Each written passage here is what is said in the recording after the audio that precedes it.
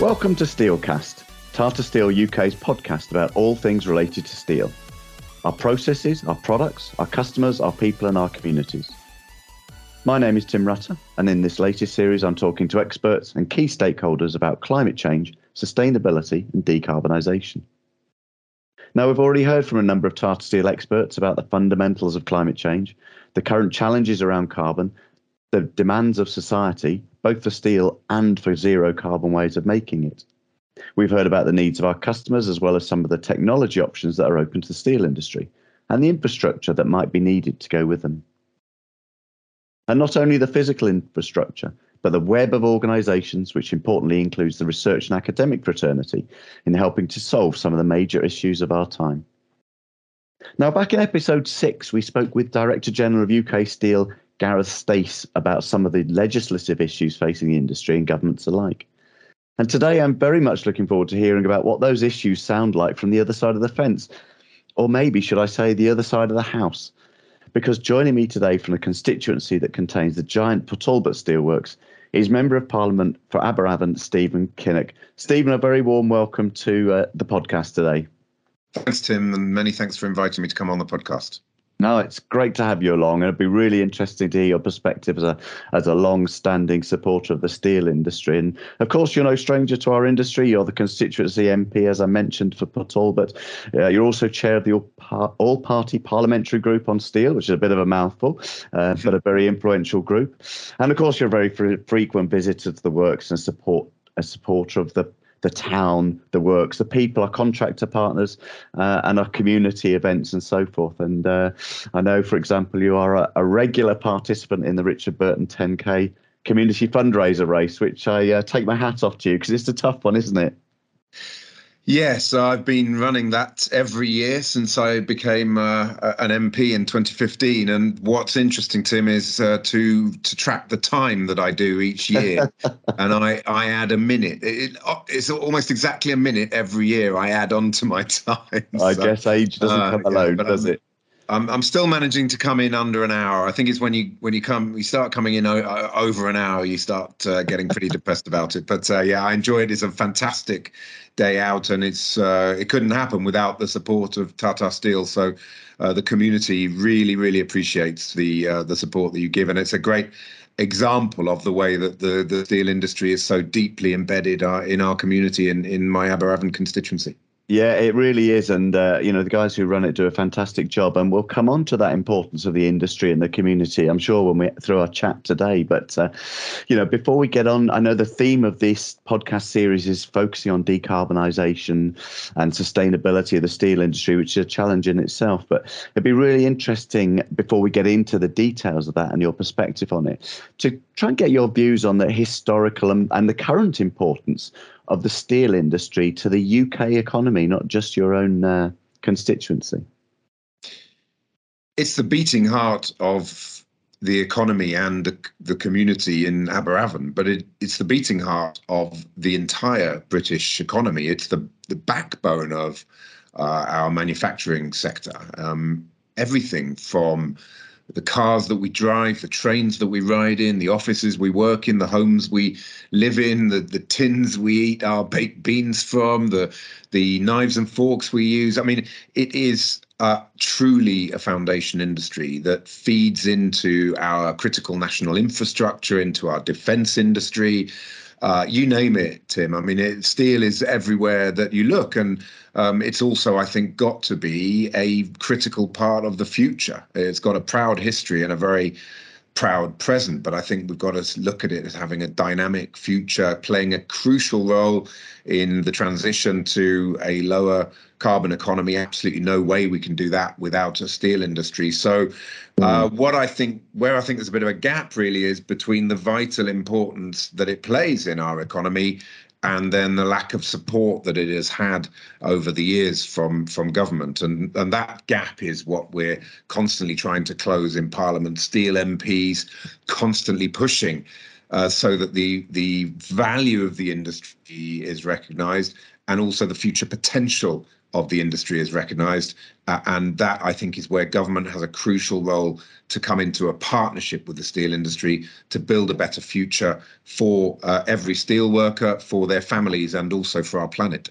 And it is a fairly fundamental question, and I'm sure we'll come on to it as we go through the pod today about, what sort of country does government want on representing the population? Is it a? Do you remember George Osborne talked about the march of the makers? Is there a desire within the country that we continue to make and manufacture our own products, or is the mood going down the sort of service industry model? And I think that is a fairly fundamental position for a government of either party to decide upon, isn't it?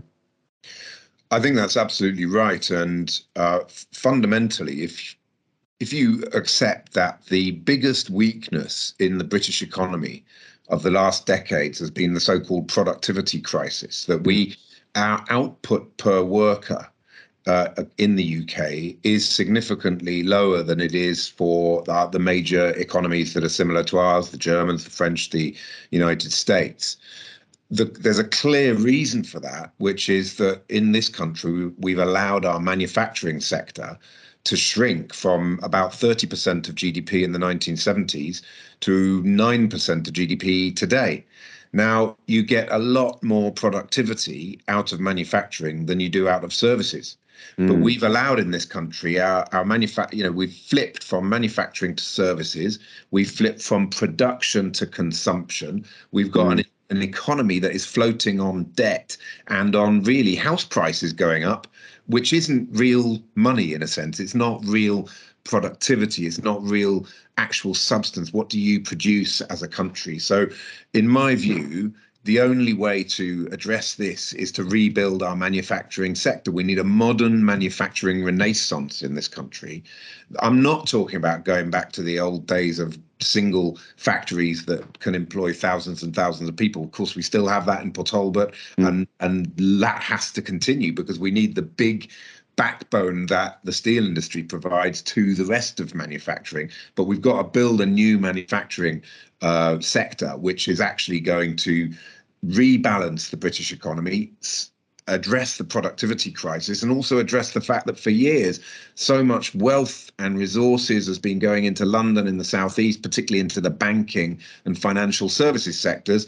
Well, that's okay for the bankers and the people who graduate from university that go into those industries. But what about the apprentices? What about vocational training? What about actually building a manufacturing sector that we can once again really be proud of, that used to be the envy of the world? There's no reason that we can't do that again, Tim. But one thing is clear, we cannot do it without a vibrant and competitive and highly productive steel industry feeding the rest of the sector. So we've got to get the basics right in the British manufacturing sector before we can build out on that and use that as a platform.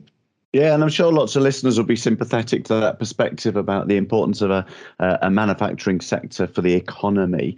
And, look at Tata Steel in the UK. It's a sort of £2 to £3 billion a year turnover business. So it's quite significant economically. But there's another side to the steel industry, isn't there? With this cultural significance. I don't want to hark back either to the sort of the good old days and the heritage of the steel industry.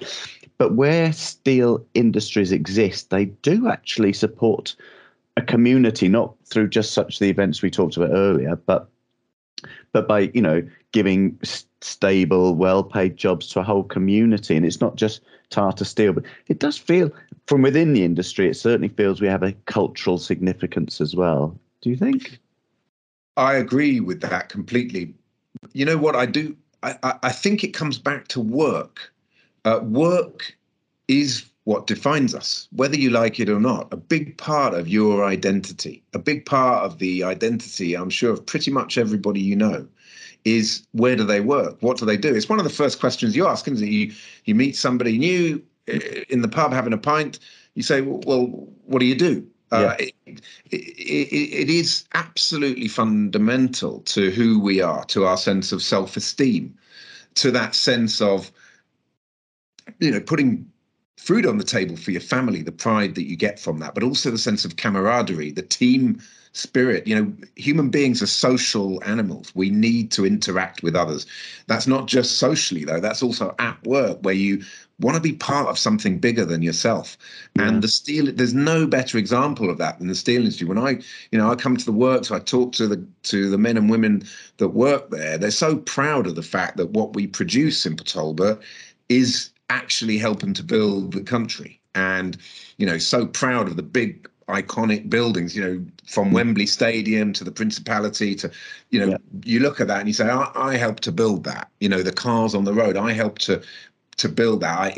That crucially important piece of kit that can actually help to improve somebody's quality of life, a washing machine, a dishwasher, whatever it might be. I helped to build that. Gives you a tremendous sense of self-esteem. So you're right about the cultural impact of it, but I see it actually as being profoundly linked to the sense of identity that you get from your work and from being part of something. Your work is not just about the paycheck at the end of the month. Of course, that's an important part of it, but it's about much more than that. It's about who we are and the role that we play in society, and being part of something bigger than just yourself, not just being an individual, but being part of a team. And I think that's absolutely crucial. And the Steelworks is the living embodiment of that. Yeah, and I know that people within it certainly have that feeling, that sense of worth, the importance of what we do for everything. But I know we want to get on to the decarbonisation of the steel industry topic, but this whole discussion we're having about the modern day relevance of steel and what the future will look like is relevant for the context of all the decisions that could or need to be made about decarbonising industries such as steel, and the balance they have on the economy and society. And you talked earlier then about the recent focus on the southeast, but one of the current government's key policies is around levelling up, isn't it? Levelling up society. And I know it's not a Labour Party policy, but it's very difficult to argue against the principle, isn't it? When most steel towns across the UK would be net beneficiaries of some sort of levelling up. What's your perspective on that principle? It's a great soundbite, and certainly not one I would disagree with, because it recognises the fact that over recent decades there has been a big shift in wealth and talent and resources away from our industrial and manufacturing heartlands and into London and the southeast. And it's flipped from manufacturing to services, and particularly financial services. Now, I've got no problem with the financial services industry creating lots of jobs, generating lots of money, and as long as they pay their taxes and some of that's coming back into the exchequer, that's fine. But what levelling up recognises is that that hasn't been happening. So the money and wealth and resources has been going to London, it's been staying there, and we've allowed manufacturing to collapse really down to 9% GDP from 30% of GDP as it was in the 70s, as I was saying earlier. So levelling up is fine as a soundbite, but the big question for me is, what does it mean in practice? And I would replace levelling up with 3 words: manufacturing, manufacturing, and manufacturing.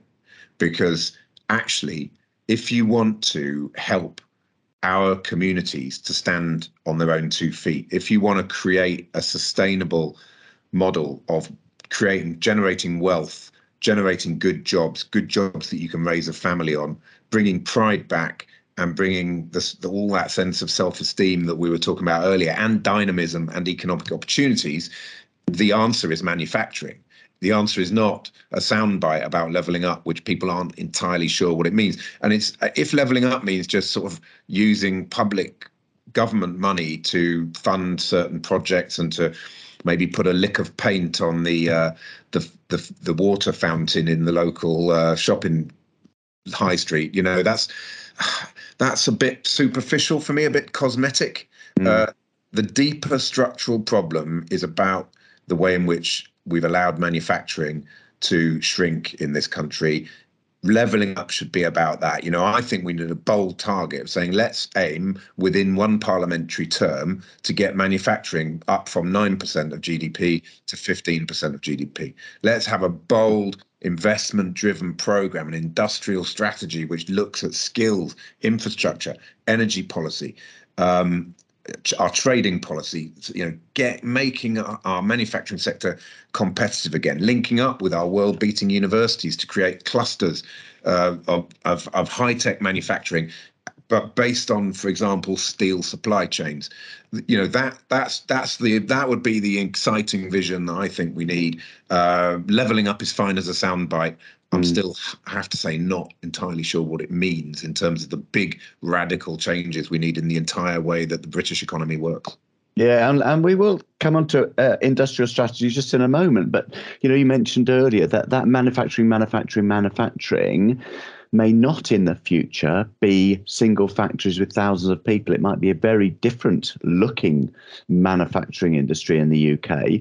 And I guess if, those people looking on and looking at levelling up, and you may argue it's a political move rather than an industrial strategic move. But if you look at what's happening in Teesside now, and the investment that's going into Teesside with, as I say, the green economy, but a number of smaller industries, partner industries going into a former steel town, people might say, well, there's an example already of the sorts of levelling up which you would recognise, Stephen, wouldn't you?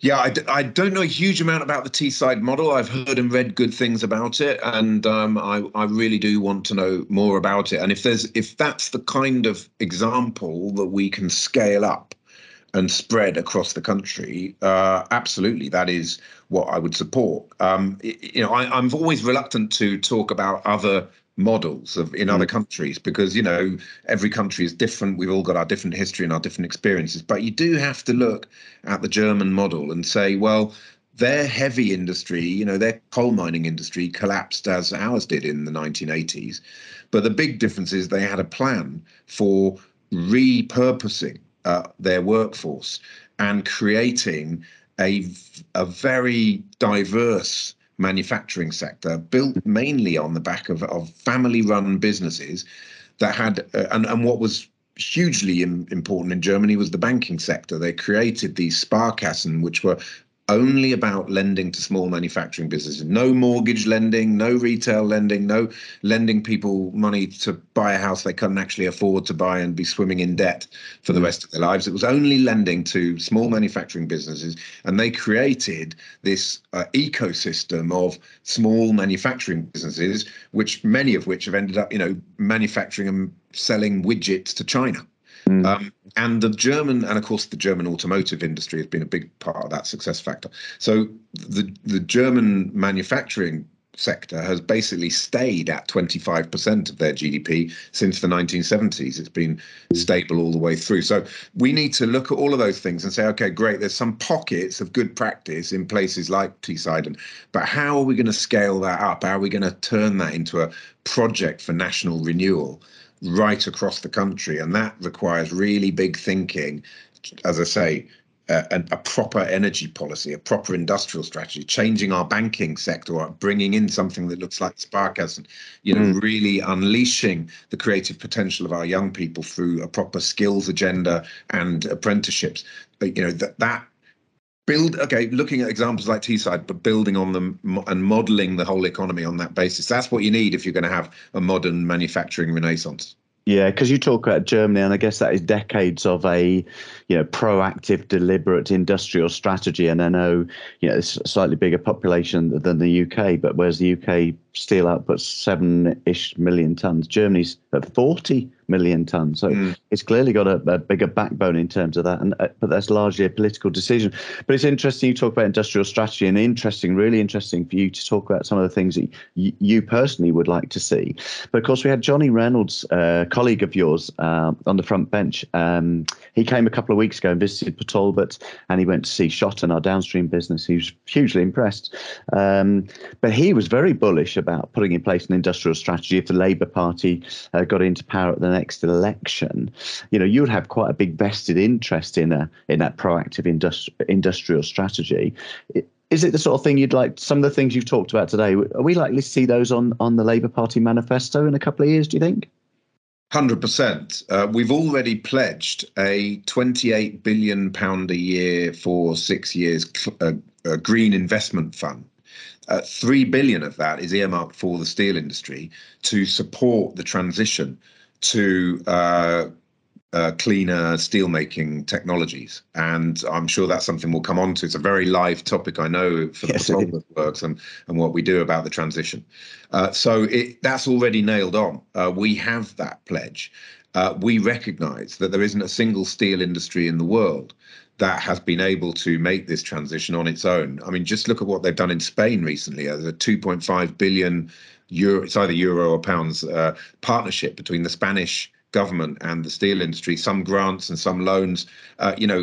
So the Germans, as you already mentioned, have been doing this for decades. Italians are really supporting their steel industry as well. So, I see that difference between our output in terms of steel in the UK, 7 million tons to 40 odd million tons in Germany. I see that as an opportunity. Look at the headroom that we've got to grow. If you look across the UK economy, there aren't that many sectors with huge headroom to grow. And by the way, what we produce in the UK is significantly less than domestic demand. So even if it's just actually producing for our own country, let alone what we could actually do in terms of exports.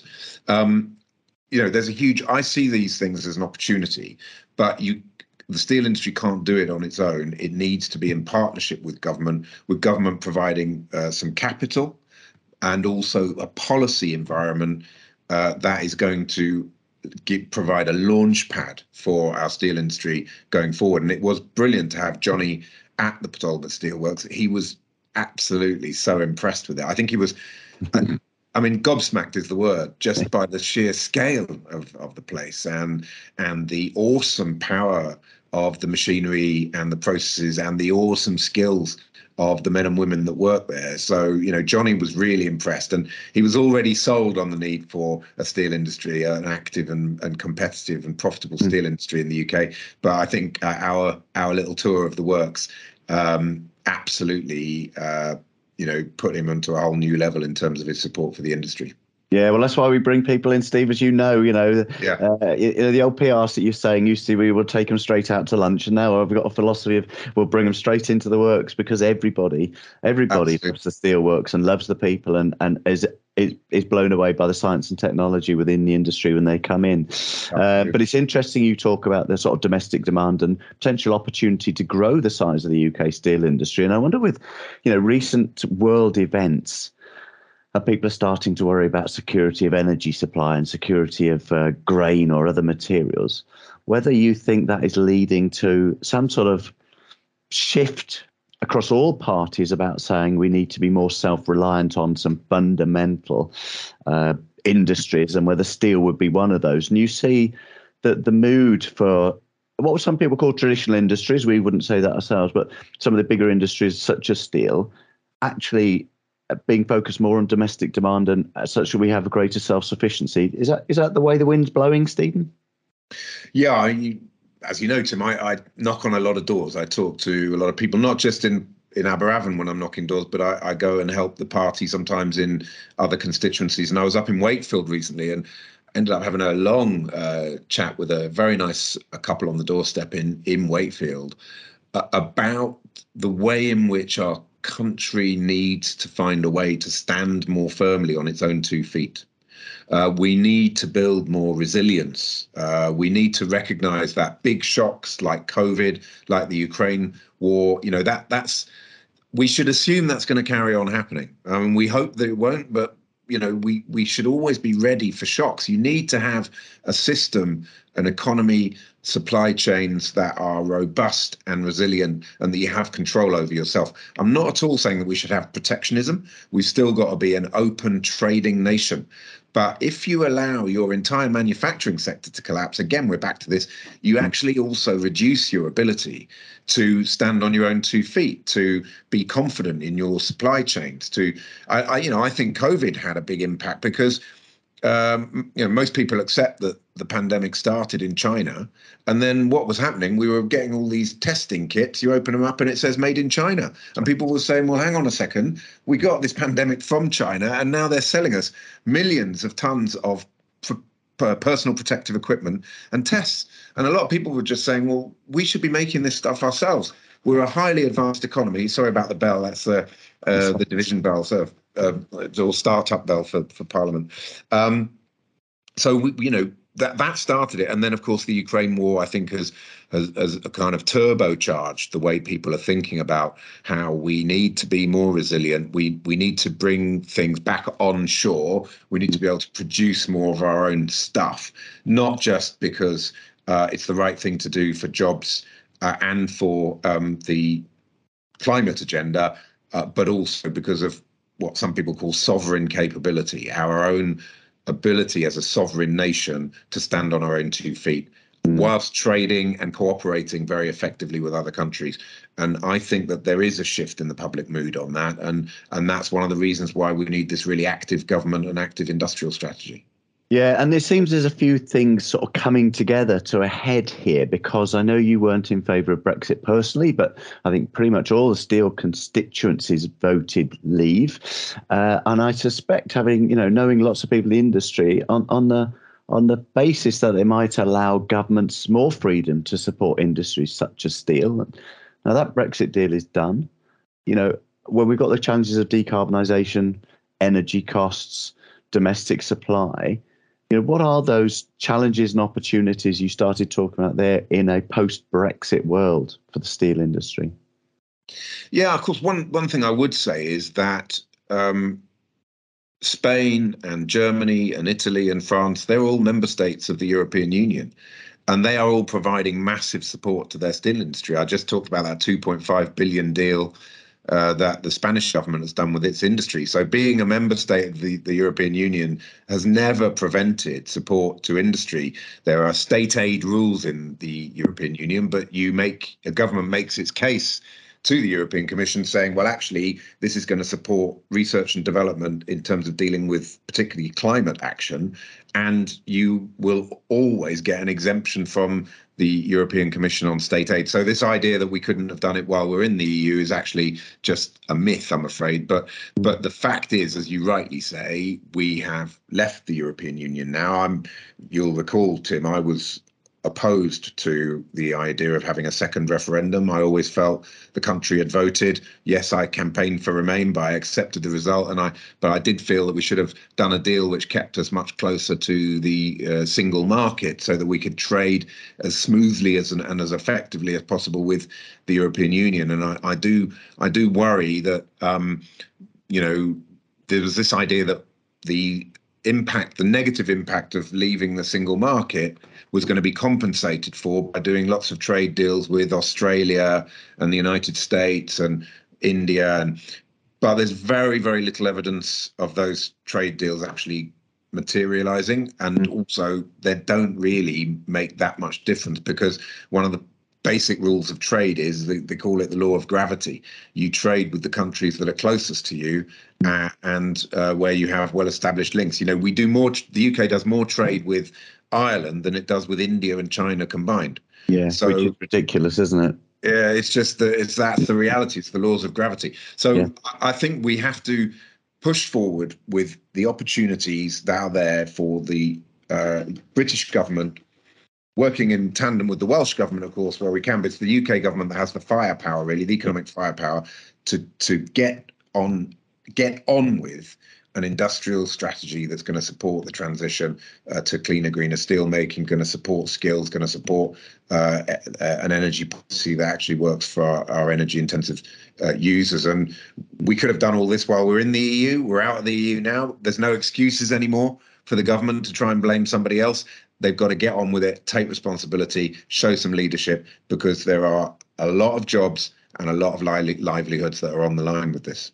Yeah, and some bigger issues for the whole of the country. But thanks very much for leading us nicely into this topic of the sort of brighter, greener future and the green industry, because all of the conversations we've had in this podcast series indicate that decarbonising the steel is really a must. It's not a nice to have anymore from a customer's perspective, from a legislative perspective, from a moral perspective.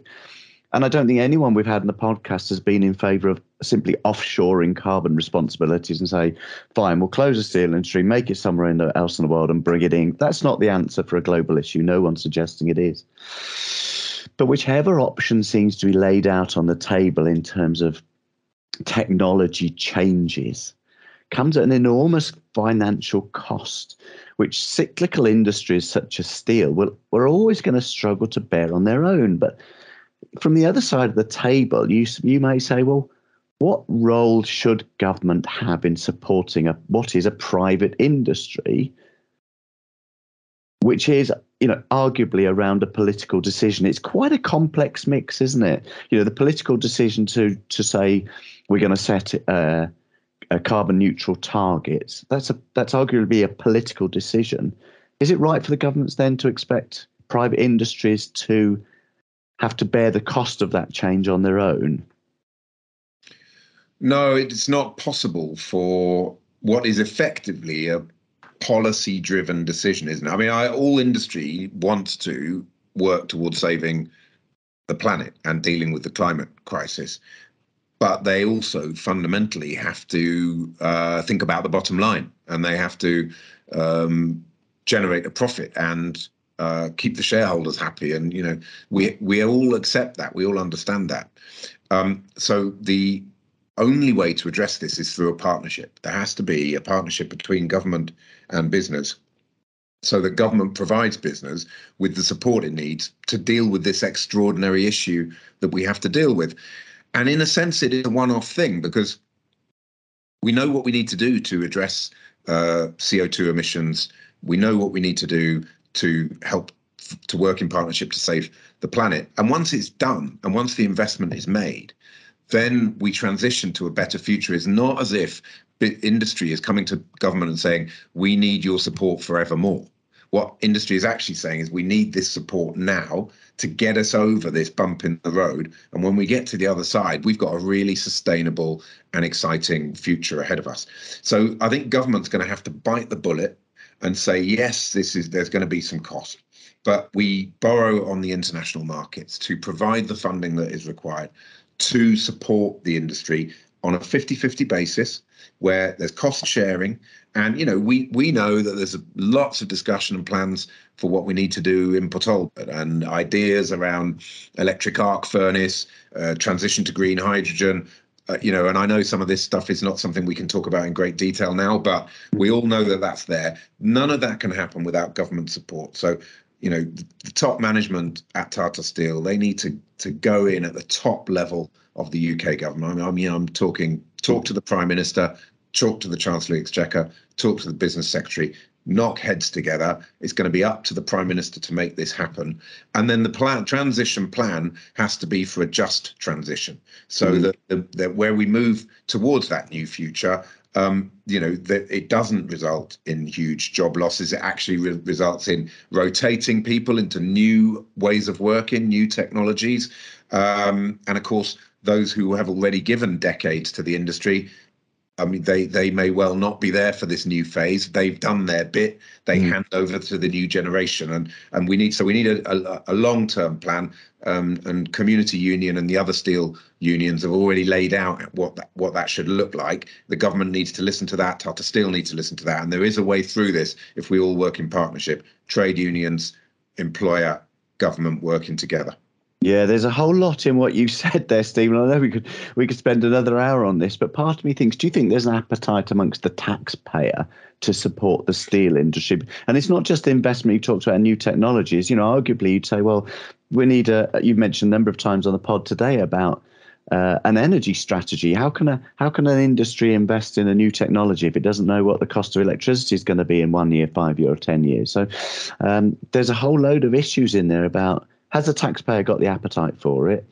And, is there a holistic view of the scale of the challenge, do you think? Well, I think for some of the reasons that we mentioned earlier about real concerns around our national security and our sovereign capability, about a real desire to bring back those good jobs that you can raise a family on, bringing back pride to communities, and the climate issues. When you put all of those together, I think you've got a strong force pushing the British electorate in a certain direction. And as I say, I've had lots of conversations with people, not just in Aberavon, but in many of the other seats that are in our industrial heartlands, or what used to be our industrial heartlands. And unanimously, whether it's a Labour voter or a Conservative voter, they recognise that there is a need for investment and that we just can't go on as we are. We can't just go on with sort of managed decline. It's really difficult, though, isn't it, Steve? It's not going to happen. We can't do it. We can't allow that to happen. We've got to be ambitious and bold for the future. Yeah, and power to your elbow for that message. But I guess when we're in the middle of a cost of living crisis, you say to a consumer who's about to go into the ballot box, say, right, the government has some choice what to do with taxpayers' money. It can either reduce your domestic energy bills, or we can reduce the bills of energy-intensive industries such as steel. They're only going to vote one way, aren't they? Well, I think if you say that if we don't support these vital industries, it's going to lead to a massive increase in unemployment as people lose their jobs. It's going to lead once again to the fabric of your community being badly hit by that sense of decline and the opportunities for young people going. And what are you going to replace it with? Are you just going to turn the United Kingdom into one huge Amazon warehouse? Or one huge hedge fund for London and the South East? What sort of country do we want to live in? Who do we want to be as the British people going forward? And I think, there are ways of making the case to the British people of saying, by not doing this, you might think you're making a saving, but actually it's the definition of a false economy.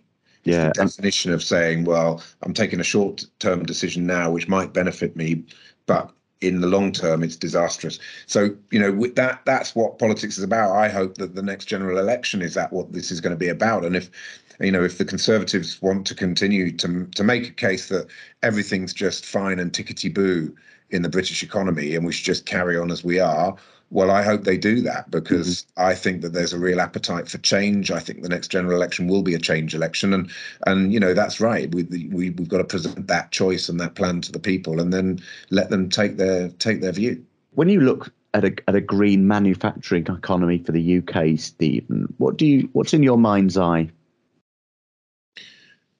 I see an economy which is tapping into the amazing know-how, building the research into new forms of technology that are actually going to address the climate crisis, whilst creating new businesses, scaling up businesses and creating new jobs.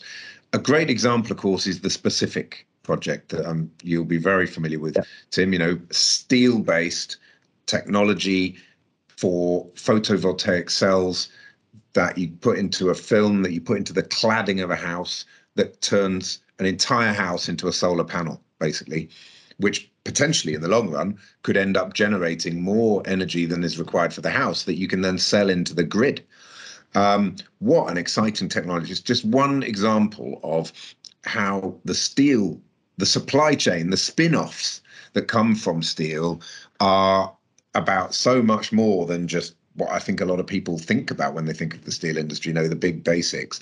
It's actually about those niche technologies, but it can't work without strong collaboration with universities and all of the wraparound that goes with that. So I envisage an economy based on clusters, where we tap into the know-how and world-leading research that we do in this country. But so much of the research that we do in this country then doesn't get taken to market. It doesn't get supported by government and patented. And often then some of our best researchers go off to the United States, where they can actually develop their ideas into products. So let's have a proper green industrial strategy that works with that know-how, that research and development, but combines it with the big beasts of the manufacturing sector, like the steel industry, and really works on taking those supply chains to the next level. And I think that can create so many new jobs. So if we get for example, the specific project through prototyping and to a stage where we're actually able to do that at a mass scale, you're potentially looking at every new build, house and office block in the country having this technology embedded into those buildings. The scale of that is just enormous. It's mind-blowing. And who knows, one day we might even be able to retrofit housing stock on that basis. So we've got to keep that research going, keep investing, but then we also have to reform the banking sector so that we create a new type of bank that is actually only lending to manufacturing businesses to help them to scale up. And of course, the greener you are, the more likely you are to get that kind of support as well. So, there's that I envisage us sort of, in some ways, looking at what countries like Germany have done, but twisting it or tweaking it, I should say, to really help to make it reflect where our real strength in the United Kingdom, which is our universities and our research capability. That's our strength. Let's play to it and let's build a new modern manufacturing renaissance on that basis.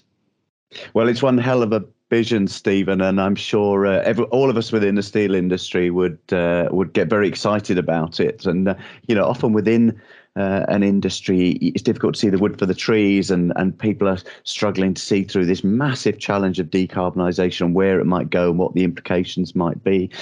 But when you talk about this potential to increase the capacity of steel in the UK, to be sort of self-sufficient, to have maybe more progressive energy policies, to have a real tripartite working relationship between industry and governments and academia, all of a sudden you feel your heart raising and you get a bit more excited and you look a bit further to the future. And the challenge is for whatever colour of government is in power is to say, well, how do we make some of that stuff happen?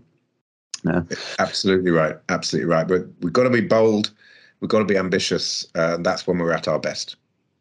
So listen, Steve, conscious of your time, we seem to have covered an awful lot of ground today, and I'm really, really grateful for you sharing your thoughts, personal perspectives on behalf of the party and the All-Party Parliamentary Group as well, about the role of government or governments, when you've mentioned the Welsh Government as well, and the role they've got to play in the future success of the UK steel industry. Great to hear you talking so positively about the potential of it, and with such clarity about the sort of visions that you have for it and the targets we could set for the UK manufacturing economy.